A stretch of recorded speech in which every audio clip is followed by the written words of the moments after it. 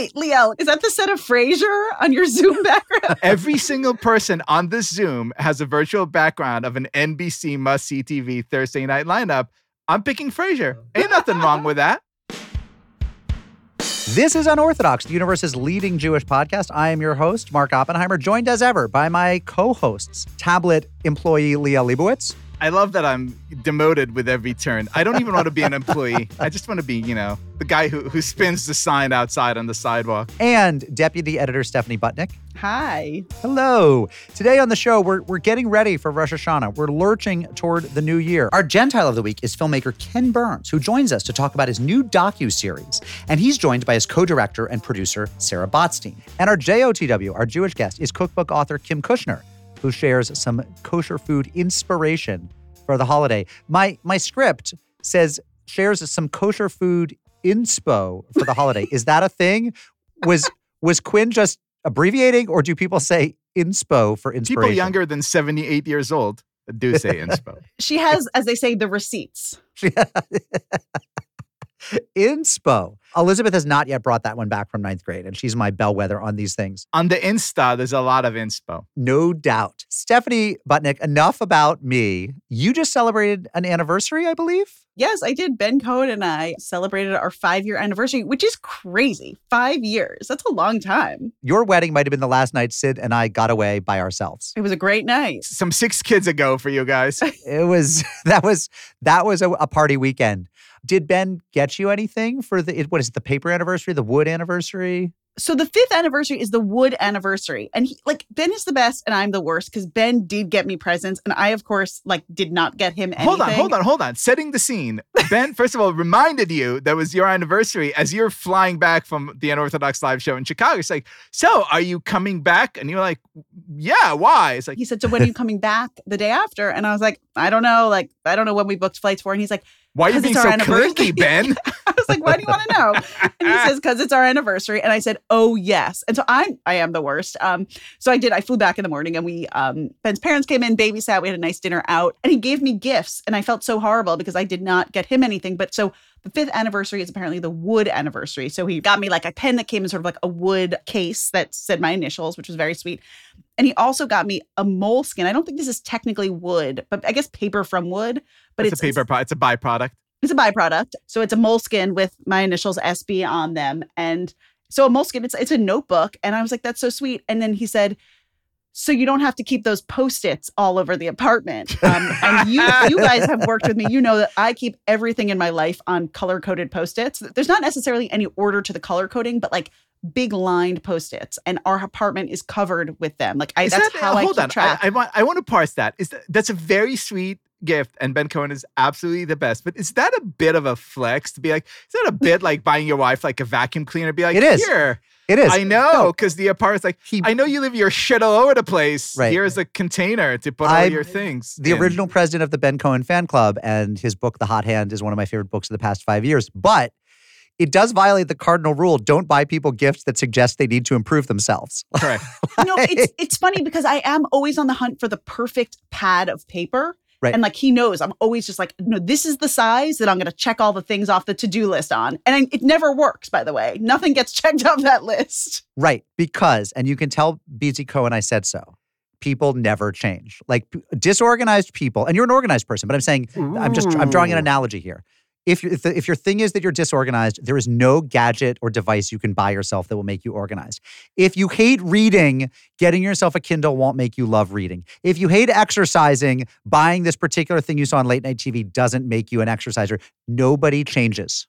Nobody changes. Wait, so my Bowflex isn't going to help? I'm sorry. I have a question. So this is Mark Oppenheimer, co-host of the world's leading Jewish podcast. Yeah. Speaking about, a week and a half before the month of Tishrei. That's right. The high holidays, the days of awe begin. Right. Telling me that change is impossible. There is no tshuva. There is no repentance. Forget about it. You're as bad or as good as you're ever going to be? Pretty much. You're welcome. You're a happy 5783. Correct. Because it is the new year coming up soon, right? I love the Jewish New Year. Can I just say this? Can I make this exceptionally may. hot take? I have no love for the Gregorian New. Like, I do not need December 31st, January 1st. I don't need that. How do they even know when December 31st is? Aleph Tishrei is the same time every year. How do they figure out December? But here's the thing, like, actually, this is the thing that Judaism optimized. Yes. It's back to school. It's the seasons are changing. Fall, it's like the crisp, it's the pumpkin spice latte.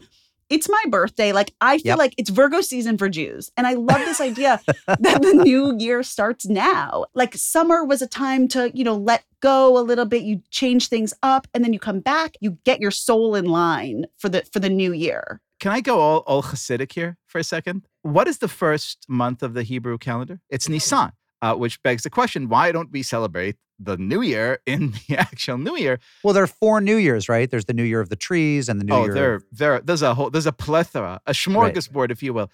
The most interesting Hasidic explanation I've heard is that if you celebrated the New Year in Nisan with the Exodus from Egypt, it's sort of like, okay, well, here's what the New Year is like. It's miracles. It's someone else doing the work for you. It's Moses. It's God. It's Sinai. It's Torah. We want to get to a point in which this is entirely on you. You've had time to prepare. You're standing here. Now the burden is yours. It's like 3 days after the party, all the high has come down. Oh, that's so and now interesting. you actually start doing the work. That's love so it. autumnal. It's autumnal. Right? It is it's exactly what it is. So look, Rosh Hashanah gets us thinking about many, many things. And I really like what you just said there, Liel, about it. It's sort of autumnal. The hubbub of the Seder is well in the past, right? And we're in our homes. We're having people over. We're making of it what we will, and we're doing it as Jews. And this seems the perfect opportunity to bring in our colleague, Tanya Singer, to help us revive one of the central questions of the podcast, which is Jewish or Goyish. And as longtime listeners know, right, we've had mega debates about whether top sheets are Jewish or Goyish, whether aluminum foil or saran wrap is more Jewish, whether, my favorite, is it more Jewish or Goyish to back into a parking space? But Tanya Singer, out of the blue recently, raised a new one of these, and we all immediately said, oh my God, that's for the J. Crew. That's for the podcast music audience. For this. Yeah.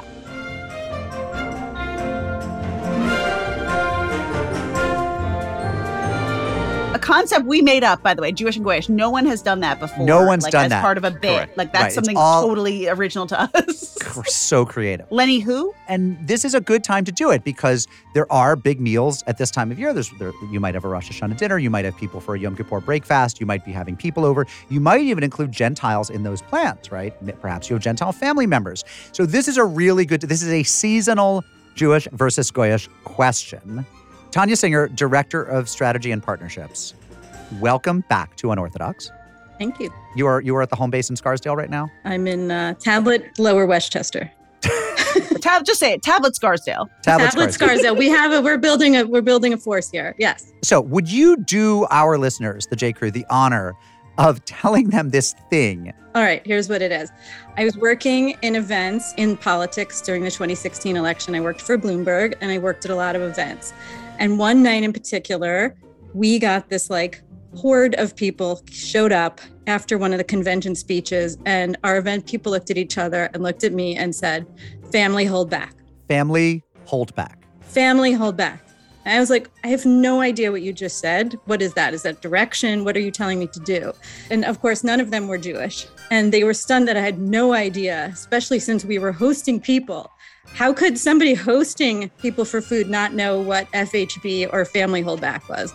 And so I forgot about it. And somehow, just thinking about holidays and all the prep, FHB popped into my head. And I called Stephanie Butnick and I was like, Stephanie, do you know what this is? So yes, I said FHB, family holdback. My very best friend, Irene Pappas, told me about this. And this is if at a family event or, a Christmas dinner or something like that. A christening. Yeah, a baptism, a meal after. A new yacht, any one of these things. There's not enough, say, mashed potatoes. And so it'll be FHB on the potatoes, guys. And so you will know that if your family is hosting this event, if people are at your home for a meal, your family cannot go into the mashed potatoes. Or there's not a lot of green beans, FHB on the green beans. It basically just means don't eat those things, save those for the guests. I've never in my entire life heard a more Goyish concept. First of all, the idea that there will not be enough food. Right. I mean, there was still food in my fridge from like 2 Rosh Hashanahs ago. Like, I don't even know what to do with all this thing. 76 people could show up for 3 days and there will still be enough food. So obviously this thing exists. At least 2 families do it. This person Tanya used to work with and had to cut out of her life. And Irene. Well, that's why she works here now. Right. I feel really safe. All right. Kind of monster will not make enough green beans. And Stephanie's friend Irene. So I'm not going to say it doesn't exist. I'm often accused of sort of universalizing my own experience. If I've never seen something, I say that doesn't exist. It's called podcasting, Mark. I will concede that out of the 7 billion people on Earth or whatever, there are 2 families that have. There are the some expression Gentiles, some who are not Jewish. FHB. But I should say that our colleague Courtney Hazlett, who has known many Gentiles in her life, says that she doesn't think that any of them have ever said FHB or family holdback. I should also say, for what it's worth, that I have traveled amongst the Gentiles. I mean, remember, I did play Little League in Springfield. As I've said, the Little League was organized by Catholic parish. Nobody ever said FHB. I knew only Gentiles till the age of 20. Nobody ever said FHB. So I'm dubious that but it is an interesting thing that you met one in Greater Bloomberg circles. You met one. So, okay, this is definitely a thing. And what we need to find out from our listeners is this something that they have encountered only in Gentile homes? Or is this something that Jews do also? I think that we're just going to put it out there and see. I mean, the best part about FHB is that it's whispered, right? It's like, it's very quiet. It's like said under the radar, like FHB on the. I'm totally picturing like a cartoon where there's Jews and Gentiles facing down each other across a table that's like under-provisioned. And the Jews are whispering to each other, I think they're Jewish. Like, who's unsere and who's not? Who's one of ours? Like, is she Jewish? And the Gentiles are saying, family hold back. Don't eat all the food. Like that. That's what Jews want to know. Who else is a Jew? The Gentiles want to know, what's the etiquette around the mashed potatoes? You know, it's so funny because the Jewish fear of like running out of food is both hyperbolic and also kind of real. On our episode last week, when Abby Pokerman was talking about the minyan, where she talked to non-Jewish spouses of Jews, one of them literally said, I had to learn how to order more. Like, it's both stereotypical, but it also is kind of true. And I mean, I'm an over-orderer. My grandfather, Walter Kirshner, of Ukrainian Jews, right? He literally went into the kitchen every night after everyone had cleaned up. He re-cleaned because he thought my grandmother didn't clean well enough. And then he threw out all the leftovers. He literally wanted a bare kitchen, a bare fridge every night before he could watch his Benny Hill and go to bed. And so the idea, he would come to our house where we sometimes saved leftovers because we were 4 kids, didn't have infinite funds or time. And you save leftovers, right? He'd come to my mom's house, his daughter's house. Grandpa would come and throw out her leftovers. And she'd be like, Dad, I was going to feed the kids those tonight. And he'd be like, well, they didn't look like there was enough. You know, it wasn't enough for a tuna melt. Like, Jews come in all shapes and sizes. That is a crime against humanity. In Tablet's book, The 100 Most Jewish Foods, one of the 100 entries is literally leftovers. Leftovers, I know. I know. And the famous Trilling quote, like, no one remembers the original meal from which all these leftovers emanate. But look, the overabundance. Look, I'm going to share this. We're having friends come over tonight. We're recording this. It's Friday morning as we record. In a few hours, we're going to have Shabbos meal. It's just another family with, 2 kids who we love dearly. It's a total no-fuss dinner. Here's what's going to be served to 4 small children and 4 adults. We have herring and cream. We have herring and schmaltz. We have herring and vinegar. Just a herring we have bar? chopped liver. This is making me anti-Semitic, We have Leo. whitefish salad. We have smoked tuna. We have egg salad. We have hummus. We have trina. We have 2 kinds of pickles. We have orzo with feta and spinach. We have salmon. We have cake. We have cookies. We have wine, and we have vodka. This is just an ordinary no-effort Shabbos meal. FHB? What the Farbrengen? Tanya, you raised your hand. Go ahead, Tanya. I did a little digging. I found an etymologist named Barry Popik, which is like Pupik, I think. I'm going with Pupik. For sure. Is that our guy? Barry Pupik, I'm saying, has a whole thing, a whole blog post about FHB. And there's mentions of shrimp, I'm just saying. And he also talks, this has shown up in print. FHB, Family Holdback, has been in print since the 1800s. It's been in American print for a very long time. And then I did a little looking on Twitter and found Rabbi Danya Ruttenberg, former guest of Unorthodox. She had an amazing Jewish take. She doesn't realize I'm going to take it as a Jewish take, but she has initial capped Jewish food panic. JFP. I think JFP is us. FHB is Team Gentile. As Jews say, 100%. I need to cut in to add a thing based Yes, off of producer that. Josh Cross. Do not of hold all- back. Family, do not hold back. This is not right. Not a producer holdback. Although, by the way, I'm sorry, I'm interjecting here. The whole point of holding back, like the words don't even make sense to Being us. asked politely to When hold have back we ever under your held breath. back on anything? Producer We can't Josh. even have a conversation about FHB without interrupting each other. First of all, let me point out that at almost any family event that I had been at, and this definitely would happen at my own dinner table, if you tried to pull that stuff, the mashed potatoes would be gone in about 4 seconds because they, like, whoever wanted them would be like, well, I'm not going to be the first one to give them up.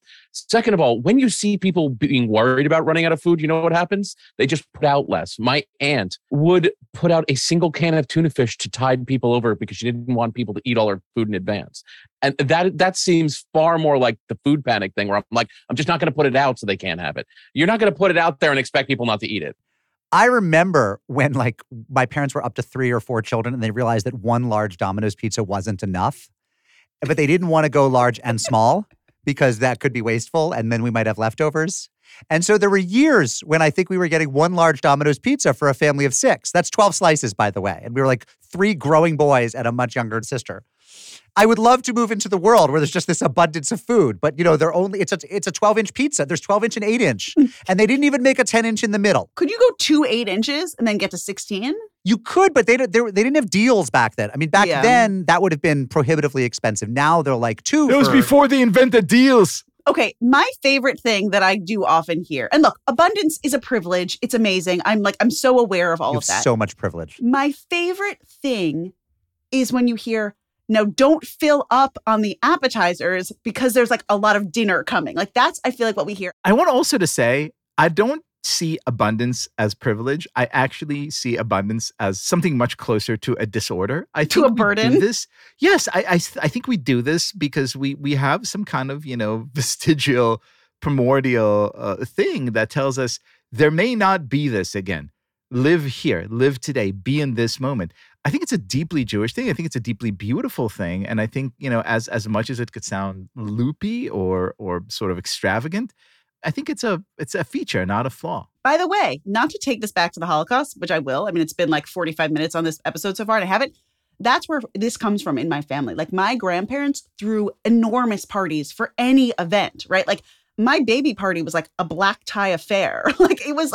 It was just, we should celebrate and we should. And so it's like, there's a compulsion of abundance, but there's also like, let's celebrate everything. And I feel like that's maybe a good thing. Like maybe I want to take that into this new year, this idea of like, let's celebrate all of this. I don't want as much herring as your celebrations, Leo. No one does. Family herring, Hold back. something with a B. Right? Family herring banishment, FHB. One of my favorite Talmudic, because I've been told by a listener that I should not say Yudic because Talmudic is Goyish and Talmudic Disagree. is Jewish. I agree. Yeah, all those wasps who are saying Talmudic, they're saying it wrong. I'm going to go with this. One of my favorite stories, this is Hillel and Shammai, the famous pair. One of them, is a sort of strict, kind of censorious gentleman. The other is much more permissive. So Shammai would go the entire week, kind of very carefully cultivating the perfect meal for Shabbat. He would look at the perfect cow, and if he found a better cow, I'd be like, nope, that's a better cow. We'll slaughter this one for Shabbat. He was really into making Shabbat as perfect as he could. And Hillel is like, I'm going to eat the best thing every day because every day is a celebration. Every day is holy. Every moment here is wonderful. That's kind of my attitude. And if you have that attitude, then go ahead, add that 3rd or 4th or 5th herring to the table if you could afford it, because what's the point? Tomorrow may not be. Listeners, if you have thoughts on family holdback or abundance in the new year, please write to us at unorthodox@tabletmag.com or call us 914-570-4869. Do not hold back. News of the Jews. NOTJ News of the Jews.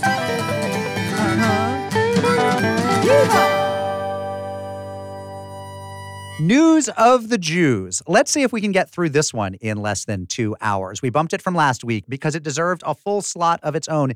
Yeshiva University battling to withhold formal recognition for its LGBTQ plus pride group. Basically, there's an organization of undergraduates at Yeshiva College, the undergraduate college of Yeshiva University, that is suing for formal recognition from the university, the right to use email lists, the right to reserve campus spaces, that sort of stuff. To sum up, and this case has been bandied back and forth and it's quite complicated, but for now, the Supreme Court has said that Yeshiva University must comply with a state court's order that it should recognize its campus gay rights organization. And they kicked it back to the state courts, which could now actually give Yeshiva University a stay and not make it comply with that order. And so this is going to be litigated more and more. But basically, the question at hand is, should Yeshiva University be permitted to not recognize its campus gay rights organization, which most universities would have to because of civil rights law, especially if you take government money, which brings the scrutiny of state and federal civil rights law in terms of discriminating against LGBTQ people. Leah Leibowitz, you have yet to write about this case for Tablet. I'm shocked, but no doubt you will. What are your thoughts on this? Leah Leibowitz, you have yet to lose the love, affection, and tolerance of the 3 listeners of Unorthodox who still like you. Look, this is a really intricate question and one that I feel is worthy of deep and nuanced answer. I'll do my best to be brief here. I personally feel very, very strongly and have spent a lot of time, effort, and personal resources campaigning for civil unions for LGBTQ Americans because I think that it is absolutely unconscionable, immoral, and intolerable to treat any individual in a way that is any lesser than any other one of his or her peers, based solely on something like sexual orientation, which is as much out of our control as is our height or the color of our skin or the color of our hair.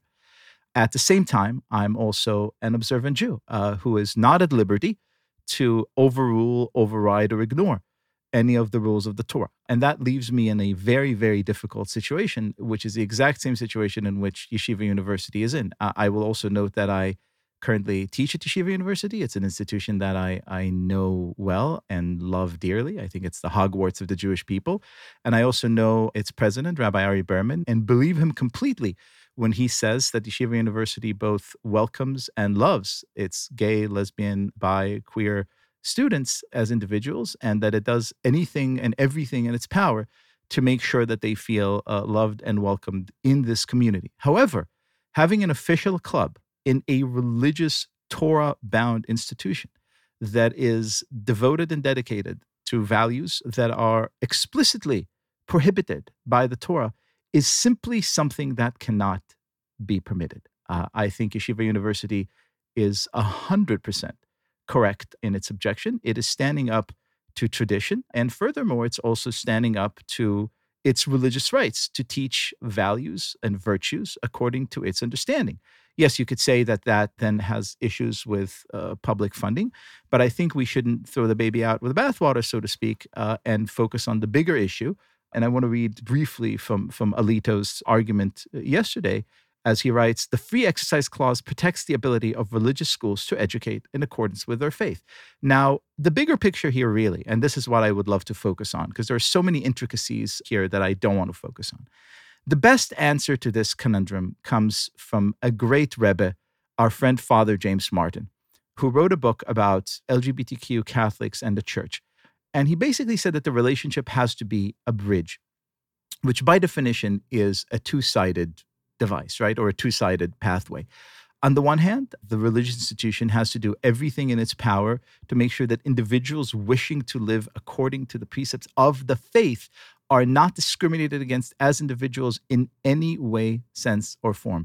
On the other, I think the LGBTQ individuals coming into these institutions and wishing to live in these institutions must not then turn around and demand that cardinal principles of dogma be subverted to accommodate them. This mustn't turn into a power struggle. Religious freedom isn't saying, I command you to do what I believe, like the famous case with the cake and the lawsuit against the bakers. It isn't, hey, you must make a cake for me. It's how can we find a way together, not as a power struggle, not as a kind of virtue signaling contest, but as a real act of community building and love and sharing to make sure that we uphold our traditions while at the same time making sure that all individuals feel safe and welcome. I actually think that in practice, Yeshiva University is doing a wonderful job at it.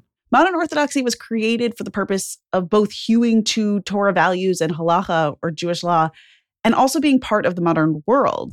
This is the latest in a series of difficult conversations that this movement has had to have about how to be a Torah observant person in a changing modern world and how to sort of engage with that wider world. I'm curious to see how this case shakes out, but I think it must be really hard to be a queer student at yeshiva and feel like you're accepted in some ways, but not others, like with this club. Look, by the way, there has been a precedence for this, which I think is just as, meaningful and resonant. About, I think, 7 or 8 years ago, a very large group of Orthodox rabbis, mainly from Israel, but here too, basically issued a statement and a ruling on LGBTQ Jews and communities. And it says precisely this. It says, look, as Torah observant Jews, there are things that we absolutely may not subvert, because if we start doing this, if we start saying, oh, well, our modern sensibilities now decree that X is no longer correct and Y is irrelevant, like pretty soon we're not going to have any tradition. There's a reason we survived for as long as we did. It's because we had faith for the Masorah, right? For the laws that were passed to us from generation to generation. However, says the same statement, it's the gravest sin imaginable to discriminate against any individual in any way in our communities. Is their life more difficult because they're gay Jews? Again, something that they did not choose in a community that has this great big stumbling block? Sure, yes, absolutely it is. It inherently is so. Is it the community's job to then make their lives, as welcoming as is possible by making sure that they are as loved, as accepted, as sort of revered in their institutions as is possible? Yes. Can the institution officially sanction any of this activity? No, it can't. These are gay students who are still attending YU. I mean, it's sort of like an important detail, I feel like, here, the fact that there are gay students who want to be part of YU. I mean, these aren't people who are like, there's no room for me in modern Orthodoxy, in Orthodoxy. I mean, I think that is worth remembering in all of this, that there are people who are sort of trying to find that space for themselves there and do feel comfortable there. Absolutely. So I think, in some ways, this is actually the same question that we dealt with last week with the Hasidic schools that don't offer English, which is on the one level, and I admire the way you two are talking about it as a question. You're both looking at the big questions, right? About change versus tradition, about acceptance versus exclusion. At the same time, what horrified a lot of people about the Hasidic schools teaching English so badly was not that they were teaching English so badly, but that they were doing it while collecting enormous amounts of public money and evading scrutiny. And if you care about that, if you think that matters, right? If you think that skirting the laws, which clearly to some extent it seems based on the reporting, the laws are being skirted, even if the money is gotten through proper channels. If that matters to you, if that kind of corruption actually matters to you, then you have to have enormous gratitude toward the reporters who dug it up, right? Because I didn't dig it up, they did. And I don't have the resources or the time or the inclination to go dig it up. They did. So you can't, it's like you can't hate the police if you want some police protection. You can't scorn the people who are doing the work that you don't have the time to do, but that you secretly want to be done. If you think you need somebody to be a soldier or a cop or an investigative reporter, you have to be grateful when they go do it. Interestingly, this YU case, while it definitely touches on all this big stuff, if you read the case, and I went and read all the briefs, also has to do with the fact that YU has tried to have it both ways for a long time. Their graduate schools, for example, have LGBTQ clubs. Cardozo Law School does. I think the Social Work School does. And what's more, the university itself has argued that it is not primarily a religious institution, but an educational institution when they have been seeking government funds or permits. And I forget the specific details, but everyone can go read it online. So the reason that they lost at one level, actually, and that judge, by the way, that she misunderstood tremendous amounts about Judaism. She seemed to think like, well, this school, it's offering bachelor's degrees. How could it be a church? I mean, she imposed this totally Gentile Christian vision of what school is that didn't make room for the fact that is true, that YU is absolutely an educational institution and therefore a sacred space. She got it completely wrong in a way that was deeply offensive. At the same time, she pointed out, and this is going to be very tough for YU to get out from under, that at various points they have said, oh, we're not a religious institution. We want to be viewed under the law having to do with educational institutions because we want this particular government grant or permit or whatever. They have not chosen to do, as the Hasidic yeshivas in Brooklyn have not chosen to say, we abjure and reject government money because we don't want the oversight. Rather, they've had their hands out at various points when they want the money. And now that the government is saying, well, apparently you want government entanglement, they're saying, no, freedom of religion. And therefore, we have to call them on that and say, you cannot have it both ways. Mark, I hear your points completely. I truly do. And I don't think, while it's not the central point in my emotional, spiritual worldview, intellectual worldview, I don't wish to diminish it and say that it's just a technicality. It's much more than that. I, however, wish to point anyone curious about this specific point to the great Nat Lewin, the great, First Amendment lawyer who wrote today in Newsweek about this case, making the argument, that this, even if you take, Yeshiva University to be a strictly educational institution and not a religious institution, he's saying this case is actually really, really, really important for all private universities, because while private universities tend to take some form of public funding for this project or another, private universities still have the right to reject certain clubs, certain candidates, certain ideas, certain faculty members based on, ideological mismatch, based on people or ideas that don't fit into the university's worldview. And that right has to be absolutely preserved. Government money doesn't mean that the government could then come and say, hey, now we get to tell your institution what it believes and what it doesn't get to believe. I think that's an important point also. The other thing about both of these stories is that they're sort of on different ends of the spectrum of orthodoxy, right? Like on the one hand, last week we talked about these really, really insular, isolated communities. And here we have YU, whose whole thing is like, we're both. We're Torah observant, but also a modern university. We're with you in the world. And yeah, Mark, I think that thing about like having it both ways, I think is what's like gnawing at me here, which is like, you can't really have it both ways. Like you can't be like, oh, yes, we're modern and welcoming, not to this club. It doesn't work. It doesn't really make sense to me how you can sort of get away with doing that. And I think that there's a reason. I don't know this one off. I haven't done the reporting, so I say this with some hesitancy.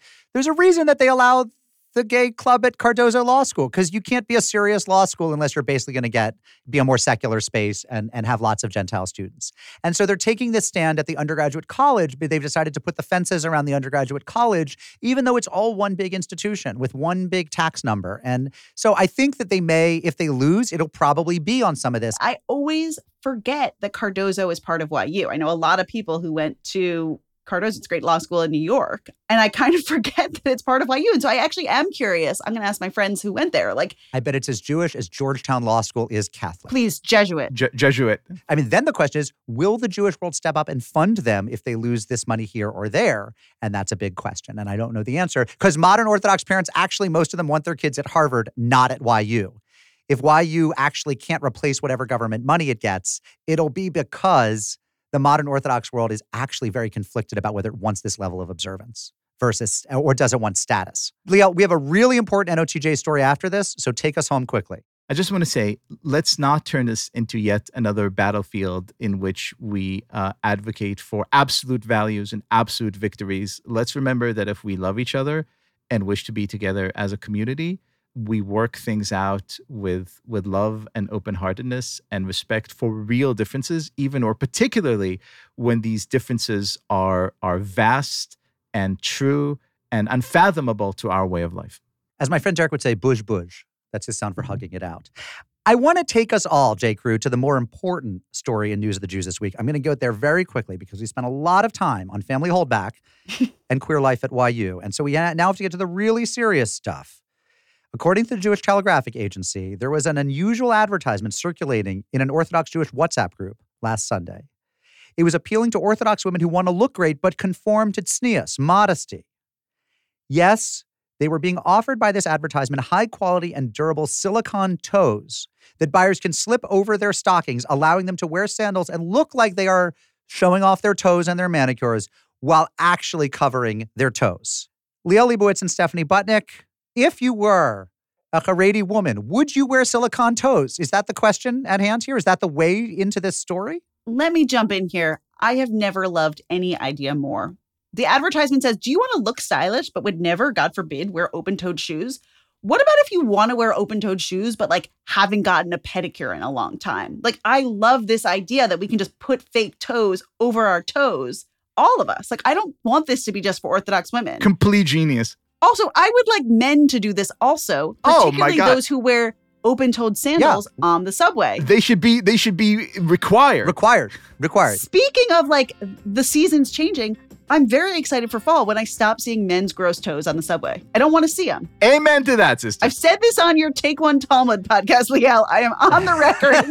We have never agreed more vehemently on anything than we do on this one. J. Crew, please call us and weigh in on these weighty subjects as we close out 5782. And I would say that the favorite religious text of whoever came up with this newfangled invention is Tosfos. That is a joke for 8 people, and you're welcome. That was a deep cut. Tosafos. Oh, that was a small audience joke. 914-570-4869 or unorthodox@tabletmag.com. Don't be shy with your opinions.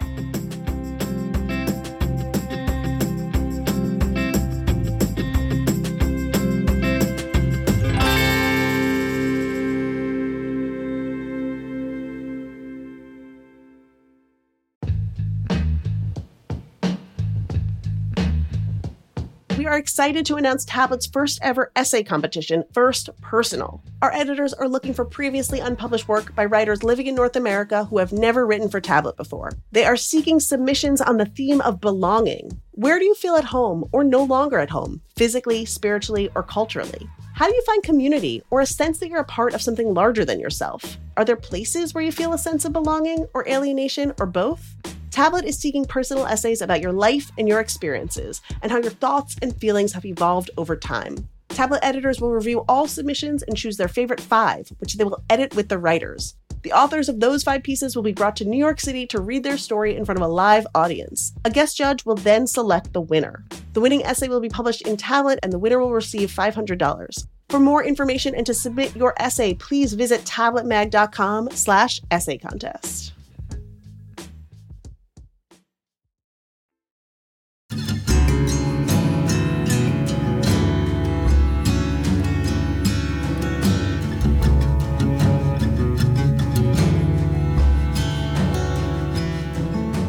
This week, it's coming on Rosh Hashanah, so we have a super-powered Jew and Gentile combo.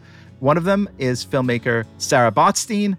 The other is some guy, Ken Burns. I don't know, maybe you've heard of him.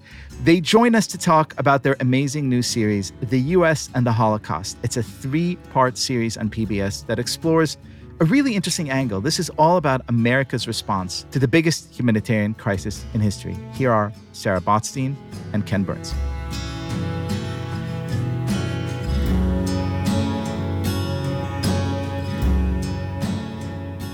Ken and Sarah, welcome to Unorthodox. Thank you for having us. Really glad to be here. So tell us about The U.S. and the Holocaust, this new film that is airing on PBS and how it came to be. There are sort of 2 ways that we came to make this film. The first is that in 2007, Ken and Lynn and Jeff Ward, the incredible writer, and I worked on a project on the American experience of the Second World War. And after that, in 2014, Jeff Ward and Ken made a beautiful film on the Roosevelts, Theodore, Eleanor, and Franklin. And in 2015, while we were in the midst of making our epic series on the Vietnam War, came to our attention that the United States Holocaust Memorial Museum was working on an exhibition called Americans and the Holocaust. And they approached us and said, do you think this would make a good documentary, and would you guys be interested in doing it? And for similar and different reasons, I think Lynn and Ken and Jeff and I all jumped at the chance to try to tackle this subject and put it into a schedule that was already locked and didn't really have room for it, and set about to explore a topic that I think many of us think we know a lot about and have seen a lot of films that tackle and read a lot of books that think about it. And in the course of making the film, all of us learned a lot. And I think the film has a lot to say today. And so when you jump into something like this, I want to pick on this point because I found it very inspirational before I even started watching, and more so as I went along, because here you are jumping into a very kind of crowded pool, so to speak. You're entering a topic which is so prominent in our consciousness, which has been covered so often by so many people. Does there ever come a time in which you say, I don't know about this one? No, not in this case. In fact, what really motivated is the experience of treating partially the Holocaust in the war film, and the Second World War film and in the Roosevelts, people came out of the woodwork with all sorts of kind of crazy questions, misinformation and disinformation about it, and conspiracy theories. And we really felt that Americans had sort of divorced themselves from the reality of the Holocaust. It felt that they didn't know about it leading up to it, and sort of had a kind of plausible deniability about it. And so we set out to do the U.S. and the Holocaust to find out what we knew when we knew it. From the very beginning, we knew everything that was going on, and what we did, and more importantly, what we didn't do and what we should have done. And in the course of having to set the table with that, you had to go back into our long history about immigration, about pre-existing anti-Semitism throughout the United States and the world, about our treatment of native peoples, the dispossession of their land, which Hitler admired and thought it contributed to our great virility to deal with racism in the United States, and nativist anti-immigrant sentiment, to understand what the pseudoscience of eugenics was suggesting in the hierarchy of races or ethnicities or countries that helped sponsor the Johnson-Reed Act and made those quotas systems in place after decades and decades of letting just about anybody into the United States, which freaked out a kind of Protestant majority, and they had the fear that they were being replaced. And the eugenics inspired the Johnson-Reed Act that permitted fairly large quotas for those Northern European Nordic peoples, Aryans, Hitler would say, and very minuscule quotas for those people from countries that were Catholic and Slavic and Jewish. And that, combined with the Depression, created this unbelievable inability of the United States to respond. Now, having said that, we're not in any way responsible or complicit with the Holocaust. Many people in the United States shared the same views as the National Socialists in Germany, but we actually took in more refugees, 225,000 people, than any other sovereign nation, but we could have taken in 5 or 10 times that amount. And I still think I would have given us a failing grade for what we did not do because of the prevalence of this anti-Semitism. Germans, jurists studied our Jim Crow laws to fashion the first anti-discriminatory laws against the Jews in Nuremberg in the very early 30s, just after the National Socialists had come to power. And so this is a complicated story. And then in so telling our story, we realized we had to re-see and re-understand and reconfigure and re-describe the actual Holocaust, which exposed us to the most recent scholarship and to understandings that we certainly did not have. Say, for example, among thousands of examples, just the extent of the Holocaust or the Shoah by bullets, in which more than 2 million Jews were just summarily executed and dropped into pits in Nazi-occupied Poland, and then later in Lithuania and Latvia and Ukraine and Belarus and Russia. So we were trying to tell that whole story and be faithful to it. There was never a moment, and it's a point of extreme pride that once we say yes to a project, Sarah knows this, I will never look at another Holocaust film until we're done. And in fact, I just recently saw one because the film was done, and we weren't changing it. So you figured you'd relax with Schindler's List? Yeah. Unwind. Wait, what was it? Well, I've actually seen Schindler's List because Steven Spielberg had seen an early iteration, or not an early iteration, the final thing, and just said he thought it was the best film on the Holocaust, in his humble opinion. And I felt, having been in the presence of someone who made what I think one of the great, fiction films, but one of the great films about the Holocaust, that I owed it to him to go back and look at his masterwork. So let me ask you this. I sat down to watch this film kind of thinking, and I'm a very, very, very big fan of your work, and thinking I'm going to sit down and watch yet another great, big, illuminating piece of, history, the past preserved in number, et cetera. And about 25 minutes into it, I got this very unsettling feeling, not because I was watching a very, well-made Holocaust documentary, because it felt to me like if I didn't know better, I could be forgiven for mistaking that I was watching a movie about America now. The discussions about science, the vehement anti-Semitism and racism, discussions about immigration. It felt really shockingly contemporary. As you were working on this movie, was there a moment that you looked and said, oh my Lord, all these forces that kept us from reacting the way we should have to the Holocaust, they're all still alive and well? Yes. Yes. And that's true of every film we work on, but no more so in this one, which is why we accelerated the production and have it come out this year. And because of the way we dismount the film, just as we mount it with the description of the conditions that led up in America to our stance with regard to immigrants and particularly Jewish refugees, that we felt compelled to have a dismount that took into the fact that nearly every sentence of this film is rhyming with today in ways that are terrifying. Because we made this film over the course of 7 years, some of the things that you might feel in that first show, and I think through the whole series, became more terrifyingly real and rhyming as we were making the film. So in 2015, I think both here and around the world, things felt very different than they did in 2017, 2018, last year.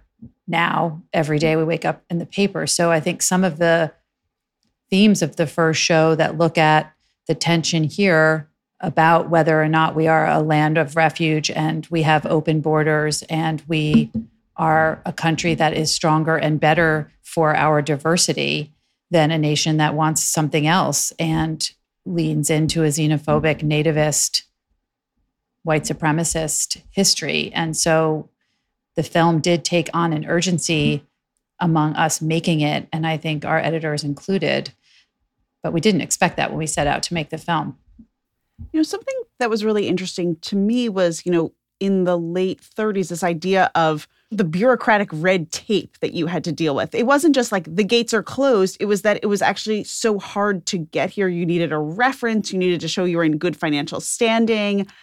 Then no one was applying. And then the State Department could say, wait, there's no refugee crisis. No one's applying. Could you explain a little bit about that for people who haven't yet watched this? And then also sort of what you take from that almost dishonesty that we saw there? Dorothy Thompson has a very important quote where she says the difference between life and death can be a piece of paper. And I think at this period in history, that is very, very true and very, very terrifying. And those of us in 2022 trying to make sure we have the right passport or the right license and have to deal with paperwork all the time can appreciate exactly what you're saying. It was very, very hard to get here. Even if you had every letter and every sponsor and could check every box, there's a lot of red tape and a lot of bureaucracy. And for me, the thing we could have done then and we could do now is to make it easier to get here. If you are, we had rules about immigrants. We didn't even know how to manage refugees. And then instead of making it easier, we made it harder. And I would say that, that the State Department had a number of out and out anti-Semites, and particularly an Undersecretary of State, Breckinridge Long, who slow walked everything, who kept changing the rules, who would raise the bar or, move the goalposts. And it made it hard. It's one of the reasons why we start our film with a very, very familiar for Americans Holocaust trope, which is Anne Frank. But it's not about Anne Frank yet. It will be as we develop and intertwine her family's story. It's about her father and his efforts to get them to the United States. They leave Germany, they go to Amsterdam, they're comfortable. And like Sarah said, he has the means, he has the connections. He knows people who are rich in New York City that own Macy's. He knows people that are connected to the Roosevelt administration. He can't get in. And so, we don't like the counterfactual stuff, but, you got to think what would happen if the State Department said, sure, you're exactly the type of person to fill our quotas, a businessman and successful and has all the right contacts. It's not going to be a burden to the state and take meal from somebody else. Would Anne Frank be alive? Where her children have discovered a cure for a disease or written a symphony. This is like, for every one of the 6 million, this is the unanswered question. What did we lose? And I think just the sheer opacity of the word 6 million is the impediment for people to really engage it. So our charge to ourselves from the very beginning was to detail a kind of bottom-up thing so that you could not just say and describe the bureaucracy, Stephanie, that you're saying, but you are experiencing it through the personal bottom-up stories of many people. And sometimes it's not even getting to the moment where you can actually interact with the bureaucracy. It's knowing that they're going to kill you And the dignity of someone writing a letter to a friend, knowing he's going to his death and saying, I just want the world to know that someone named David Berger existed. And that, Yad Vashem used to have that on their website. This is what it is. How do you personalize this? And the writer Daniel Mendelsohn says in our film, the particulars. He took 6 of those 6 million, his great uncle Shmuel Yeager, his wife, and their 4 daughters, and talks about the particularities of who they were and what they did and where they lived, and then how they all died. And only one of them died in a gas chamber. And that brings you and opens you into the Shoah by bullets and other ways in which this tragedy unfolded. And so we're hoping to begin to sort of counteract the kind of conventional wisdom that Americans have. First, that we didn't know, not true. Second, that we are the great nation that welcomes immigrants. In this case, not so much. And that it was everybody died in a gas chamber in a concentration camp. The gas chambers were in killing centers, not concentration camps, in Nazi-occupied Poland, the most famous of which is Auschwitz. But of course, there's Treblinka and Belzec and Sobibor and Chelmno. I mean, you've got, we could make distinctions. And it is interesting as we're touring the country, releasing the film, how many people who thought they knew this story, who were interested in it, studied it, would shake their heads and said, I had no idea. Was there one thing in particular that you learned that sort of really stunned you, that you said, like, this is such a major part of my new understanding of this topic that I just can't believe I didn't know? It's a blizzard of things we didn't know. We don't make films about what we know about and to tell you what you should know. We share with you a process of discovery. So these 7 years have been an intense labor of love. They've been heartbreaking, and they've been, as I'm beginning to realize, as I'm spending more and more days talking about it, it really opened my heart in a different way too. And so sometimes, they come in a tiny little fact. Edgar Maurer, the Chicago journalist who's writing in 1933 about how bad it is and how bad it's going to be, gets kicked out of Germany, and his German host says, when are you coming back? And he says, with 2 million of my fellow countrymen. He knows then what's going to happen. Or the people that Varian Fry and Hiram Bingham save, that include Hannah Arendt and Wanda Landowska and Max Ophüls and Marcel Duchamp and Marc Chagall. And then ordinary people, right? So-called ordinary people. There aren't any ordinary people. They all represent a kind of full human life that this guy, a writer named Varian Fry, and a willing consulate official in southern France, committing, as Fry said, the crime of saving human lives, gets them out.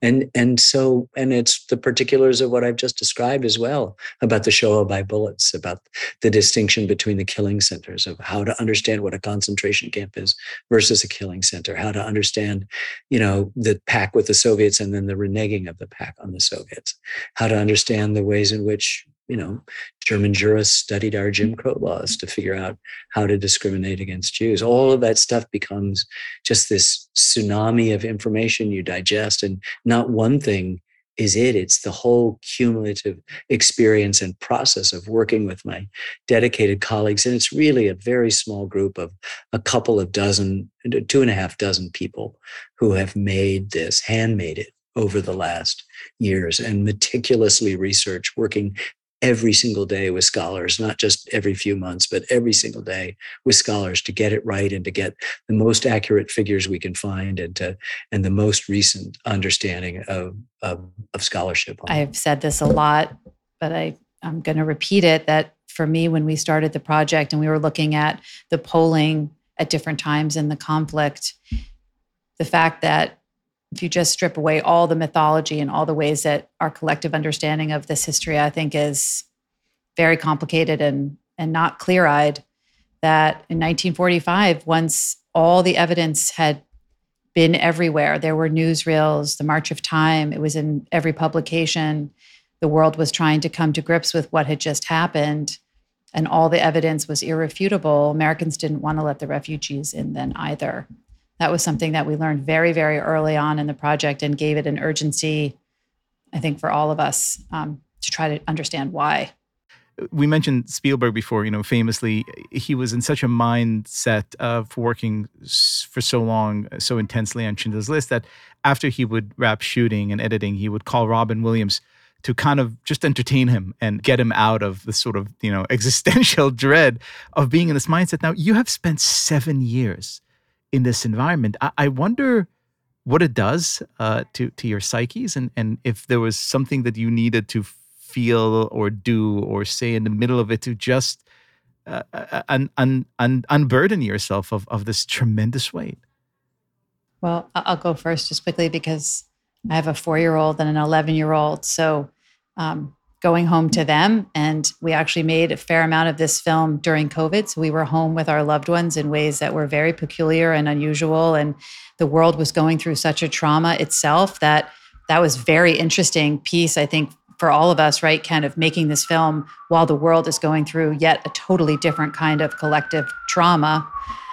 And also, it might be hard to make a film about this, but it's a privilege to make a film about this. And the people who had endured it and lived through it and the first-person witnesses and survivors, I never once felt like it was hard for me. It was really a privilege to make the film, and the incredible spirit that they have, that people then had, that people continue to have, to just persevere and push forward and reinvent and do justice to the memories of all the people who had died. Really, honestly, I mean it sincerely, felt like a privilege. It didn't feel hard. I mean, it's hard in all the ways that things should be hard. I agree with Sarah completely. I think that there was, we have a process. This is the same process as every film that we've done, but the material is just so hard. And, we've got 6.5 hours, but we also have 30 or 40 times that material. And some of that material is much worse than what we shared in the film. And we had to live through it. Our editors had to sift through it and understand it. It takes a toll. But I think, we were sustained by the sort of the fact that we were in this together and suffering through it. And we were so dedicated to trying to get it right.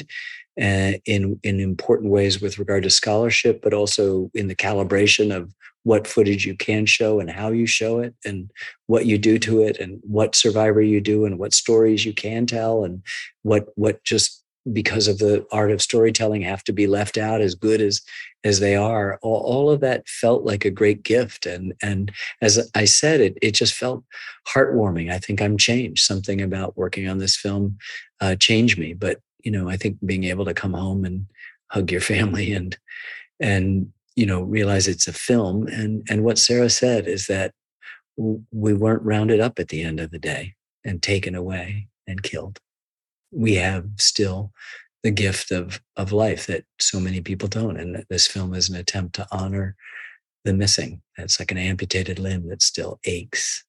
Well, my question is actually not substantial at all, and it's that's a hard act to follow. But something I did not know is that people called the New Deal the Jew Deal, and that people thought that Roosevelt's real name was Rosenfeld. And I feel like in this very heavy film, I sort of just I laughed a little bit about this idea that Roosevelt was secretly Jewish and he was Rosenfeld.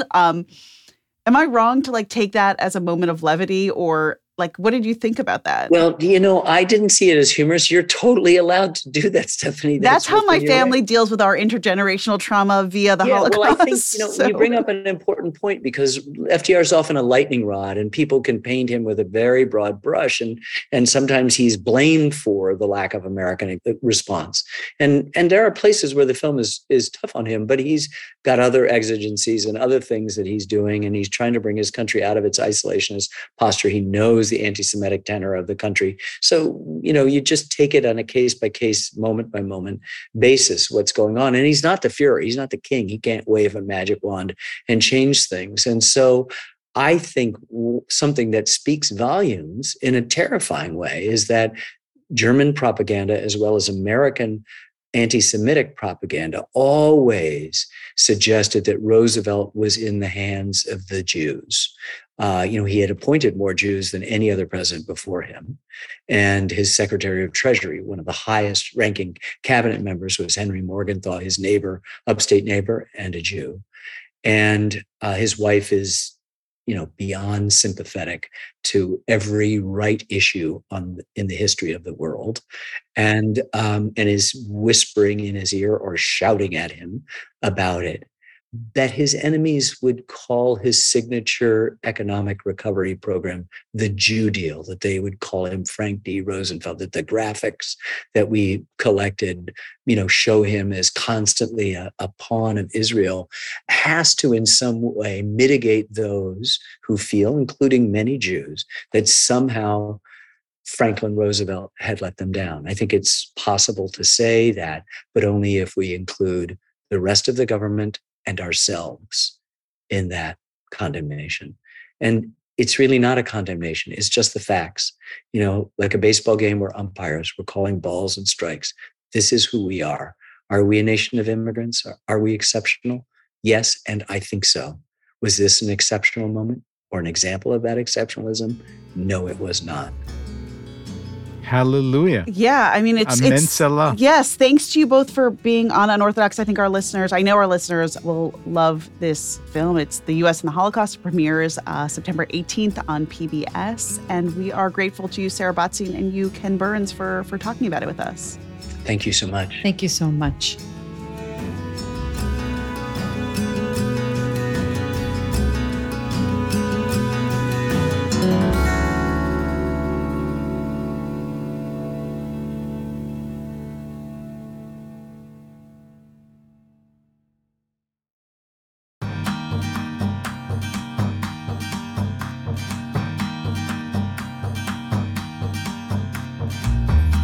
Our Jewish guest this week is Kim Kushner, a cookbook author who joins us to talk about kosher cooking and her latest book, The Modern Table.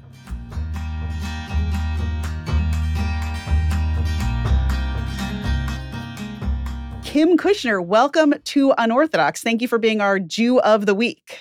Thank you for having me. So I want to confess something. The reason for our interview, I've obviously been aware of your work and a fan of yours for quite some time. You've just come out with your fourth book, The Modern Table, but the impetus behind this call to you to sort of come on our show came in a form of a letter from a listener. And a listener wrote in and they said, you guys are always talking about food. You're always talking about Jewish food, but it's so rarely kosher.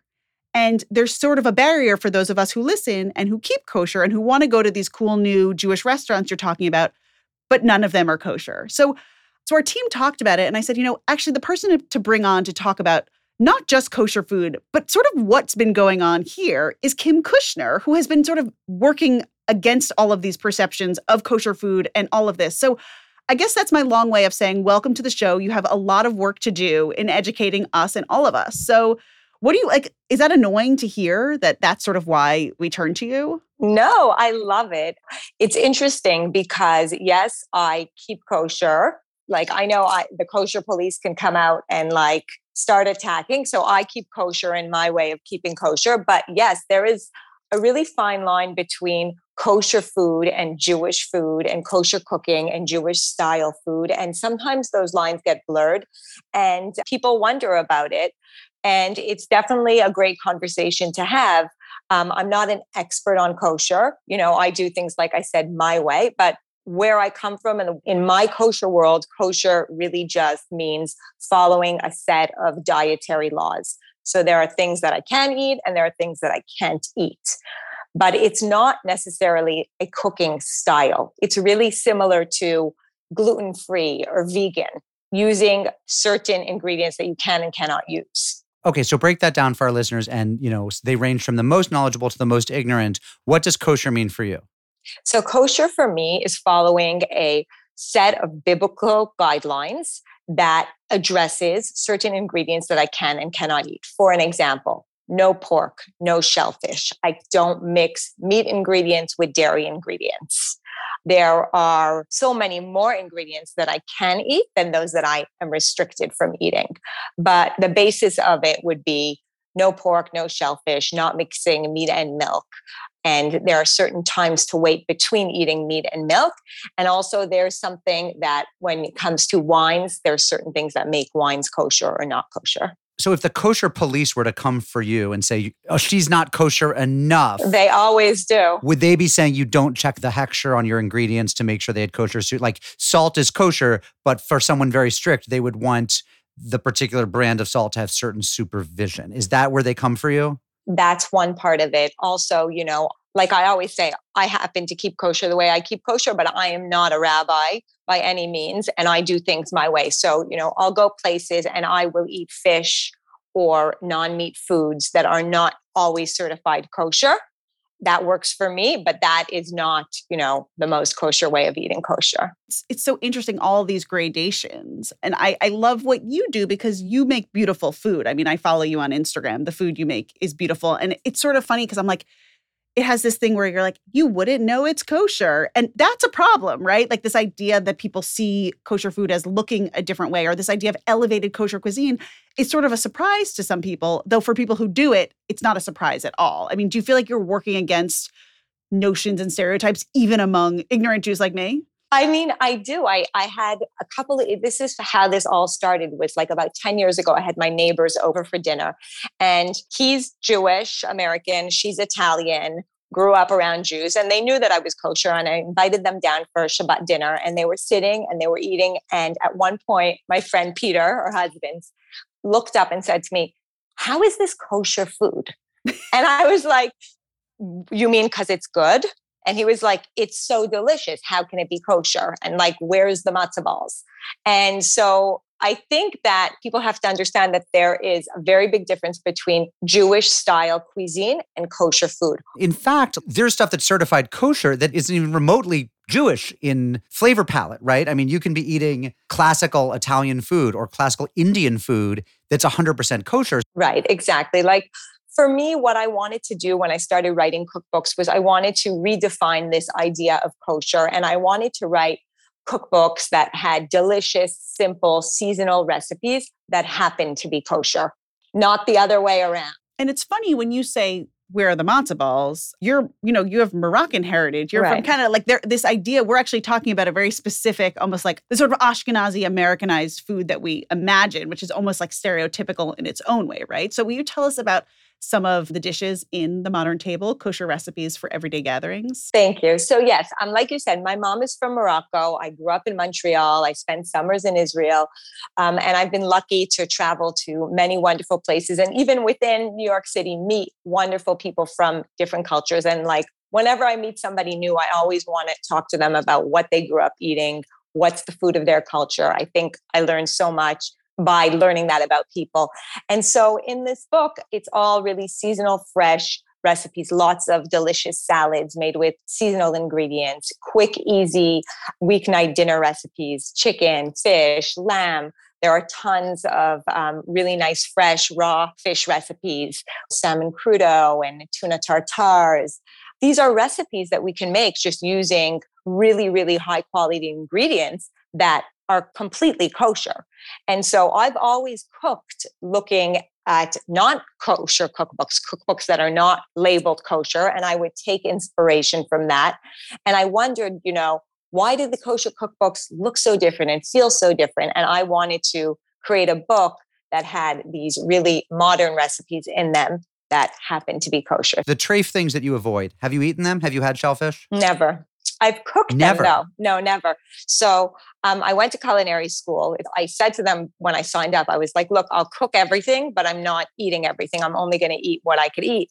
And they were like, no problem. And like chuckling behind my back, like, okay, she's crazy. And it's funny because my teachers couldn't believe it. My food was always seasoned better than anybody else's, even though I wasn't tasting it. I cooked lobster. Did you work from smell? I worked from smell. Yes. So part two, because I really am dying to know. Our co-host Liel has moved in a kosher direction over the past couple of years. And so, giving up bacon is always very hard for people. So to pick that one example, given that you know the smell, but not the flavor, Is one of the things you're trying to do to give people good substitutes for certain things that they're not allowed to have if they keep kosher? Are you trying to help people find that shrimp substitute, that bacon substitute? No, it's actually the opposite. I find that the substitutes are never going to be as good as the real thing. But like you were talking before about ingredients that are kosher certified, you can find like mock crab stick, surimi. Right. It's fully kosher certified. It's close, but it's like, what's not the point? Right. What's the point? So I look at it the opposite. There's so much good that we could work with that I don't need to seek out the imitations.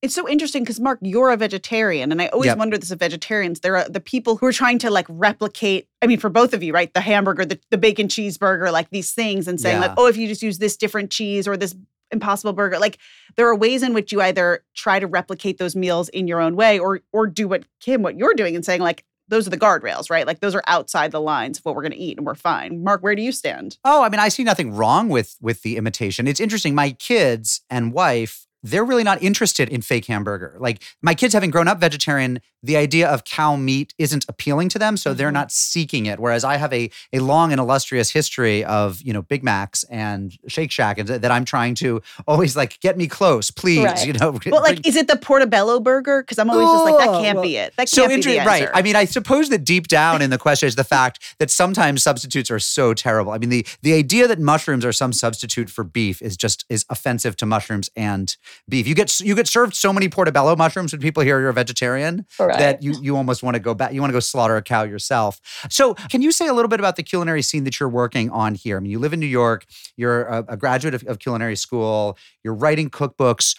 Is there a robust community of serious kosher cookbook writers and chefs who are doing really high-end work that you're proud to be part of? Are you guys on various group chats? Like what's the scene? So I would say that in the last 10 years, the kosher scene has totally evolved and it's come a long way. And people are trying new things. They are testing out new flavor profiles. And yes, there is a big, big scene out there. There's a big group, particularly many women who are really trying, part of this movement, what I like to call like redefining kosher.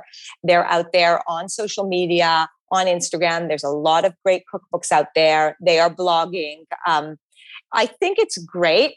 My own personal issue is where I fit in because I don't fit the part. Like I said, I'm not strictly observant and totally religious, and I'm quite open-minded. And so I think that within this kosher world, there are all different types of women. And I sometimes joke around or half joke around and be like, I don't even know if there's a place for me or there isn't a place for me here, because when it comes to kosher, and I talk about the kosher police, that like, there really is people who would be like, well, she's not going to be our kosher guidance, or even within selling kosher cookbooks, there's lots of stores that don't want to sell a book that has like a woman pictured in it. We're talking about like Judaica stores that wouldn't want to feature a cookbook with a woman who's not covered or whose face is in it. It's a totally different world than one that I'm part of. Wait, it's so crazy because you're dealing with Jews who would be like, I'm never going to eat kosher. That kosher is not cool. And then you're also dealing with people who are like, this isn't kosher enough. Right. So you've actually tried to stake out territory. It's basically, we're all just, what are we doing? We need to just have a meal together, right? That's what I'm saying. So actually, it's funny that a couple of years ago, I started hosting these like potluck dinners where I would invite all these women and everybody would bring something and we would sit around and get to know each other and learn from one another. And really like the point was, we may be different. We may come from different worlds, different levels of observance, but really there is a seat and there's enough room for everyone at the table. Can we get you a TV show, please? Who's going to watch my mother? Is that in the works? No. We'll watch. You'll watch. We'll watch. We'll totally watch. Thank you. What are some of the questions you get, like from non-Jewish audiences, from Jewish audiences who aren't kosher? Like, are there some misconceptions you feel like you're working against, besides the fact that kosher food can be delicious, which I'm sure people listening are saying, of course it can be. Right. So that's one thing. Or like some people think that there are specific types of foods that must be served Jewish holidays or on Shabbats, when really you can serve anything you want to serve. There isn't like a menu that you have to follow. Or I talk to a lot of people about entertaining it, because one of my favorite things to do is really gather people around the table. And that's really what this book, The Modern Table, is all about.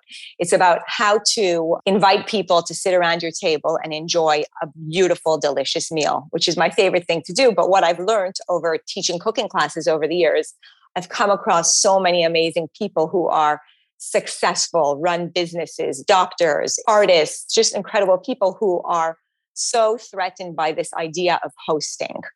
And what I've tried to teach over the years through my cooking classes is keep it as simple as possible. And you can have the most beautiful Shabbat dinner or Rosh Hashanah dinner or Passover Seder by keeping the recipes simple and straightforward. And it could be those same recipes that you cook during the week. It's so funny. I have met people who have thought that chicken on Friday nights is a halachic principle. That actually, like in Torah, you can't serve pizza on Friday nights. Like, of course you can serve pizza. You can serve anything on Friday night. So what's your favorite Shabbat dinner to serve for people? If you have people coming over, are you going to have them over for lunch on Saturday? Like, what's your go-to? I love doing Friday night. I always follow less is more. So less option, more quantity. So I would love to do like a beautiful crispy rice with rib steak sliced and beautiful big salad, and then just a great dessert, lots of wine, simple. And so what's that dessert going to be? Because you've served meat. And so as we've said, it won't be a dairy dessert. Right. So something as simple as like frozen berries with shaved dark chocolate soaked in red wine, or a beautiful olive oil chiffon cake. That's just a no-fail, easy recipe, something I make every week, or a delicious, chewy, nutty chocolate chip cookie that doesn't even use oil or butter. There's so much available out there. We know more now about healthy, good eating. So we're smarter. We know more. And there's so much more available to us. And it doesn't need to be a million steps for a dessert and using margarine. Like, that's a thing of the past already. Just cut up a beautiful watermelon and crumble up some fresh mint leaves over the top of it, and you have a beautiful dessert. I love that you didn't throw in the feta. I really hate the watermelon feta thing. Well, you can't serve the feta after the chicken on Friday night. Right, after the chicken. Exactly. Amazing. The book is The Modern Table. The person is Kim Kushner. The website is kimkushner.com. And we're so happy you've been our Jew of the Week. Thank you.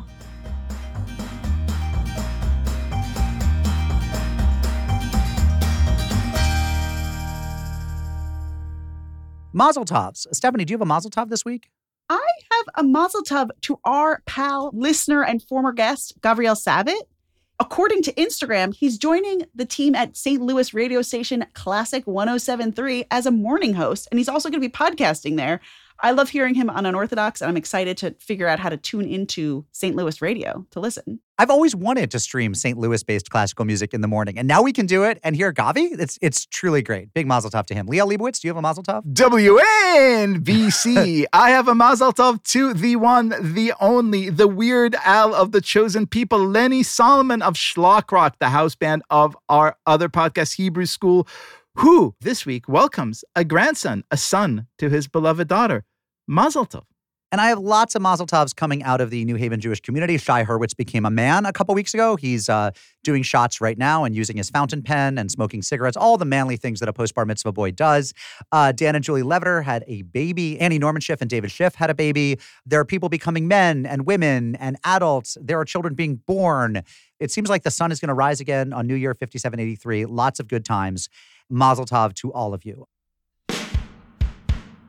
Unorthodox is a production of Tablet Studios. The show is hosted by me, Mark Oppenheimer, along with Stephanie Butnick and Liel Leibowitz. We're produced and edited by Josh Cross, Robert Scaramucci, Quinn Waller, and Ellie Blyer, and the team includes Courtney Hazlett, Tanya Singer, Sarah Fred Benader, Daron Ruske, and Sam Hacker. You can follow us on Twitter, Instagram, and Facebook. You can give us lots of food. No family hold back here. Donate to our fundraiser at tabletm.ag/mysterybox. That's tabletm.ag/mysterybox. You can get Unorthodox swag at bit.ly/unorthoshirt. Our episode art is by Esther Werdiger. Theme music is by Golem, online at golemrocks.com. Mailbox theme is by Steve Barton. Rabbinic supervision this week by Rabbi Tamar Molino at Temple Beth Shalom in Spokane, Washington. And we come to you from Tablet Studios and also from my remote studio where Ryan McAvoy is engineering me here in New Haven. Get your tweed out for fall, sniff that pumpkin air, and we'll see you next week.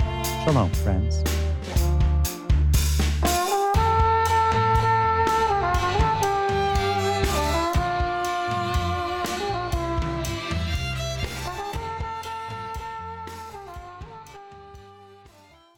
Oh no, my glasses broke. Oh, Mark, Mark, you're no longer cool. No, it's okay. They're fixable. You're out of the band, dude.